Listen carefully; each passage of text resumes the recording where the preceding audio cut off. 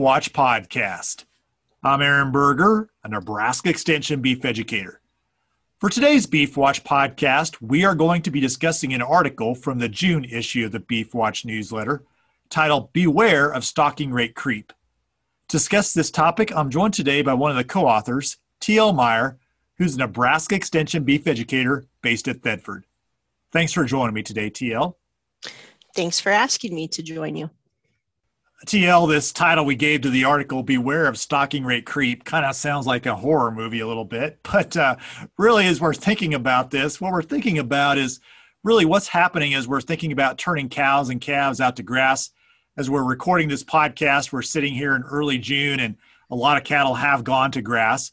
One of the questions I frequently get asked, and I know you do as well, is how much can I put out on a piece of ground, or how many cow-calf pairs can I turn out on this section or on this series of pastures for a summer grazing season? And when people ask that question, I frequently ask them, tell me more about your cows. Tell me more about the cattle that you're turning out, because not all cows are the same. Help us understand a little more as we think about grazing.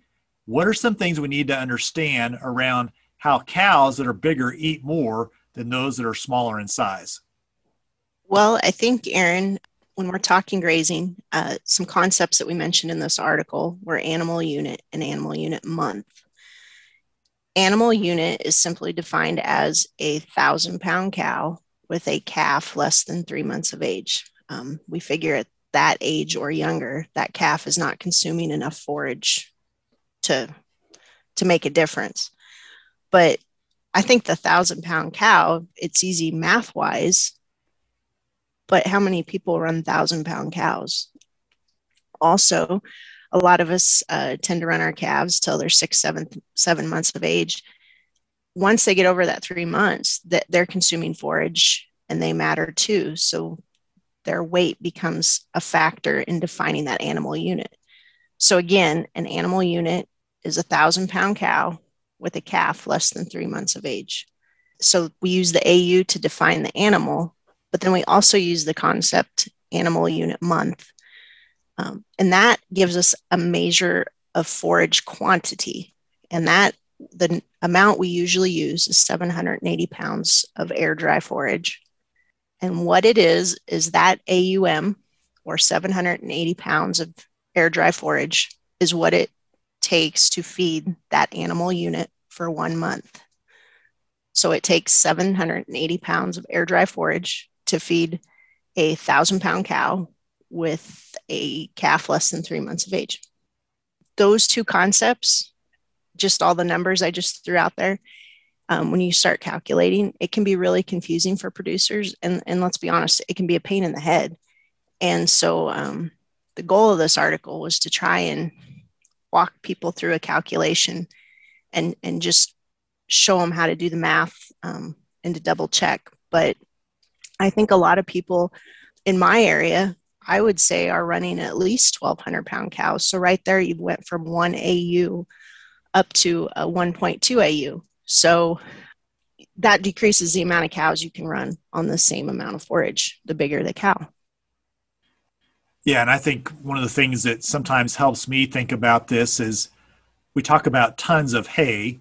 And, if I'm buying hay, I'm going to weigh the bales. I want to know how many tons of hay I'm getting. Mm-hmm. And so we have some people put up 900-pound bales and some people put up 1,400-pound bales. So, but we also always calculate that back to how many tons of hay did I harvest, or, how many tons of hay am I getting bought? So as we think about this standard animal unit and we think about a cow, obviously, just like we have big bales and small bales, we have bigger cows and smaller cows. Bigger cows are going to eat more. And really, we get back to calculating a standard animal unit by dividing that cow's weight by 1,000. So a 1,500-pound cow is 1.5 animal unit equivalents, and a 900-pound cow would be 0.9 animal unit equivalents. I guess as you think about the ranchers you work with and we think about grazing native range, I would say in many cases we talk about turning out cow-calf pairs and we turn out a count, but we really often don't think about the size of those being turned out. Is that similar in your part of the world as well? Yeah. And I mean, we all understand the calves are growing. That's obviously what we want. But as they're growing, are we accounting for that in the amount of forage being removed from the pasture? And I think if people get a chance to go back and look at this article, that calculation example walks them through the adjustments made monthly, ideally, for calf growth to factor that in.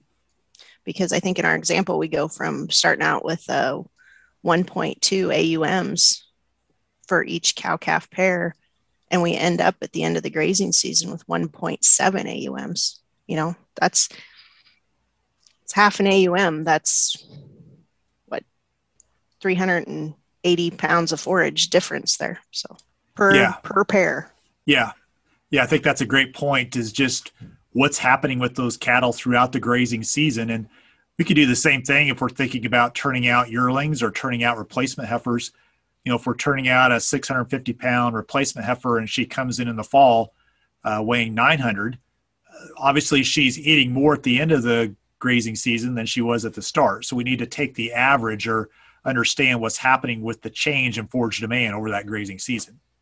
Exactly. I think a lot of times we just look at that start weight and do the calculation, because let's face it, that's easy to do, but you want them to grow. So we need to just make sure we account for that in our final stocking rate calculations. TL, as you think about understanding a standard animal unit month and also understanding a standard animal unit, any resources that you think would be helpful to producers to look at as well that may help them do the math and make sure they're on target in terms of what they're actually harvesting? Yes, I would recommend, we cited it at the end of the article. It's an extension piece that was done by Pat Reese, who's now retired from the university, Jerry Valesky at North Platte, and Walt Schott, who's in Lincoln. And it talks about the AUM and the AU concept. It's an older piece, but it's still really accurate. And it just does a great job of describing grazing and stocking rate on rangeland here in Nebraska. Yeah, the title of that publication is Integrating Management Objectives and Grazing Strategies on Semi-Arid Rangeland. And again, that link is in the Beware of Stocking Rate Creep article that's in the June issue of the Beef Watch newsletter. Yes. TL, anything else you want to highlight on this topic as we point towards wrapping up our conversation?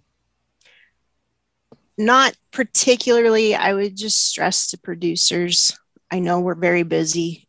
We don't have a lot of time, but do yourself a favor. We all got a lot of rain here lately, but there's still some parts of the state that are pretty dry. Knowing your stocking rate is going to be even more important if the water turns off.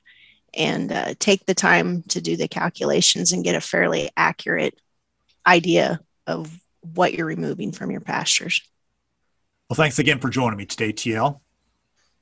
Thank you. But for more information on the topic that was discussed in today's Beef Watch podcast, I would encourage you to visit the beef.unl.edu website. Again, this article is the June issue of the Beef Watch newsletter.